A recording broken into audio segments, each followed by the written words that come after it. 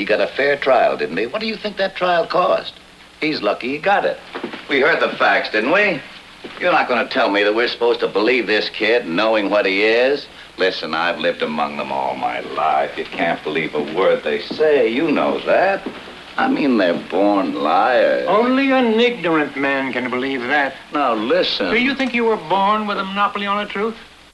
And they were born liars. This man is making global statements, and he's going on his emotions. I've lived among them all my life, and it doesn't matter who they were, but it's good to know that this is from the movie 12 Angry Men, and a movie that I highly, highly recommend. And should you just go by emotions? You're on a jury. Should you just go by your gut? We've been told to follow your heart, go by your feelings, or feelings never lie. Do feelings never lie? Is that healthy advice? And what's the alternative to going by your feelings? What are feelings? With me to discuss feelings is Dr. Steve Orma. He's a clinical psychologist and coach in the San Francisco Bay Area, and he specializes in helping adults overcome anxiety and stress-related issues. Welcome to the show, Dr. Orma. Thank you for having me. So that idea of follow your heart, I mean, people have told me, Ellen, just go by your heart, just go by your feelings. Do feelings never lie? Is that healthy advice? No, I don't think it is. I think feelings do lie sometimes, and that's the thing is sometimes they lie and sometimes they're accurate. And so if you just go by what you feel, you don't really know whether the feeling is coming from an accurate place, whether it's guiding you properly. So I can say I really feel I should take this job, and I haven't given it any thought. I just have that feeling. If you're my counselor, if you're my psychologist, what would you tell me? I would say first of all, it's important to know where feelings come from. Feelings come from our thoughts and our beliefs, and so they're a direct result of how we're thinking. And so our thoughts and our beliefs, however, can be mistaken sometimes. Sometimes they're accurate and sometimes they're not. So if our emotion's coming from a mistaken belief, then the emotion is giving us the wrong information. It's not following the facts. And if we act on that, we're going to be making a mistake and possibly hurting ourselves in some way. So can you give an example of that? A person faced with either going by emotions and they're really tempted to do that, or some situations that might arise in? Sure.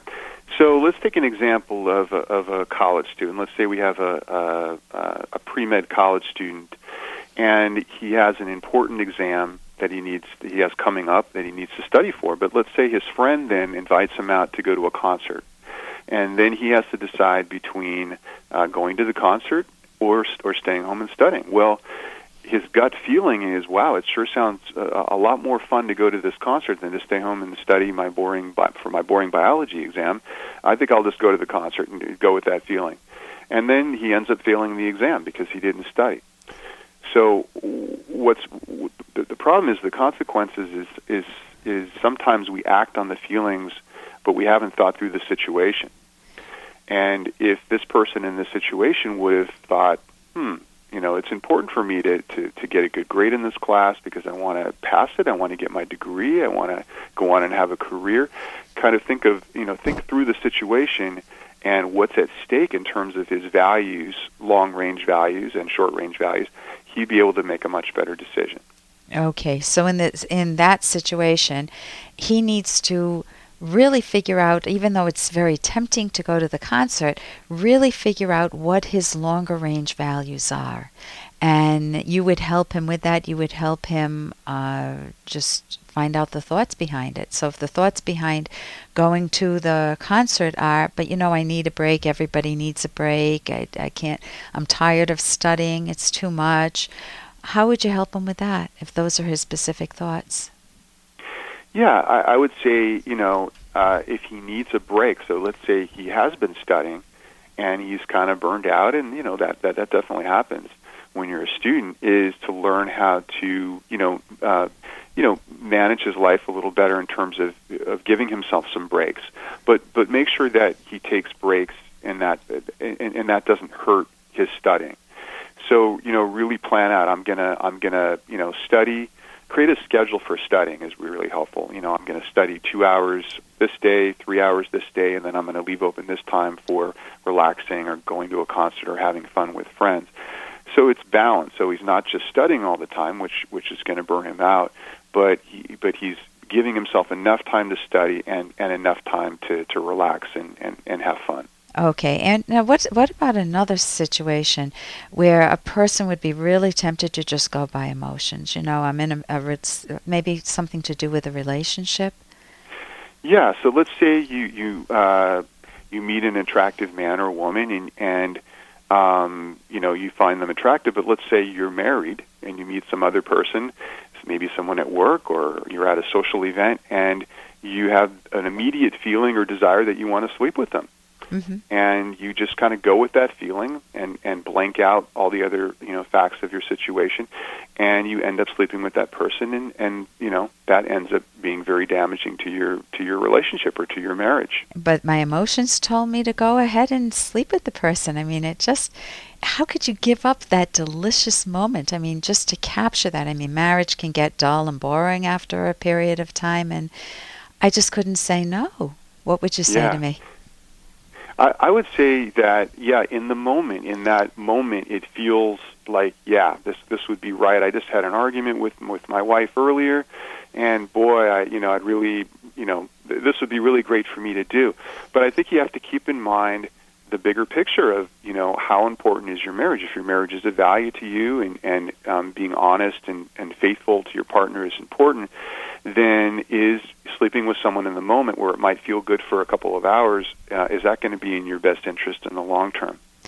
And if there are problems in the marriage, well, then that's something that maybe you could work on improving the marriage or improving your sex life, as opposed to looking outside the marriage to satisfy that. So you can analyze the emotion instead of having it a gut feeling. You analyze the emotion. You don't get rid of the emotion, and you say, "Oh my God, I'm really missing this in my marriage. I haven't felt this tingly or this alive or this turned on in a while in my marriage, and maybe we need to have a talk. Maybe we need some therapy. Maybe we can, put some fire. Maybe we need some time away from the kids and bring it back." Bring our sexual life back, if that's the problem, or our emotional connection back. Go ahead. Exactly. I think exactly what you said, analyzing the emotion or introspecting, meaning where is this feeling coming from? Why am I feeling dissatisfied in the marriage and feeling like I want to cheat on my spouse? Right.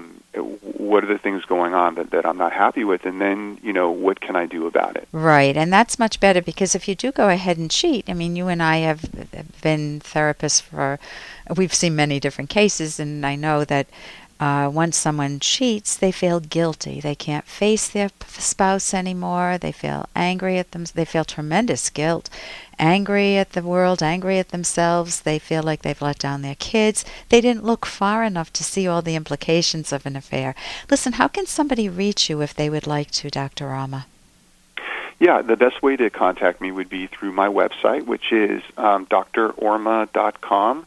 That's DRORM as in mountain A.com. And you have articles on your website, lots of good information, and they can even email you some questions. I'm Dr. Ellen Kenner. It's been great talking with you. Thank you very much. And you can also go to my website, drkenner.com, and look forward to talking with you again next week on The Rational Basis of Happiness.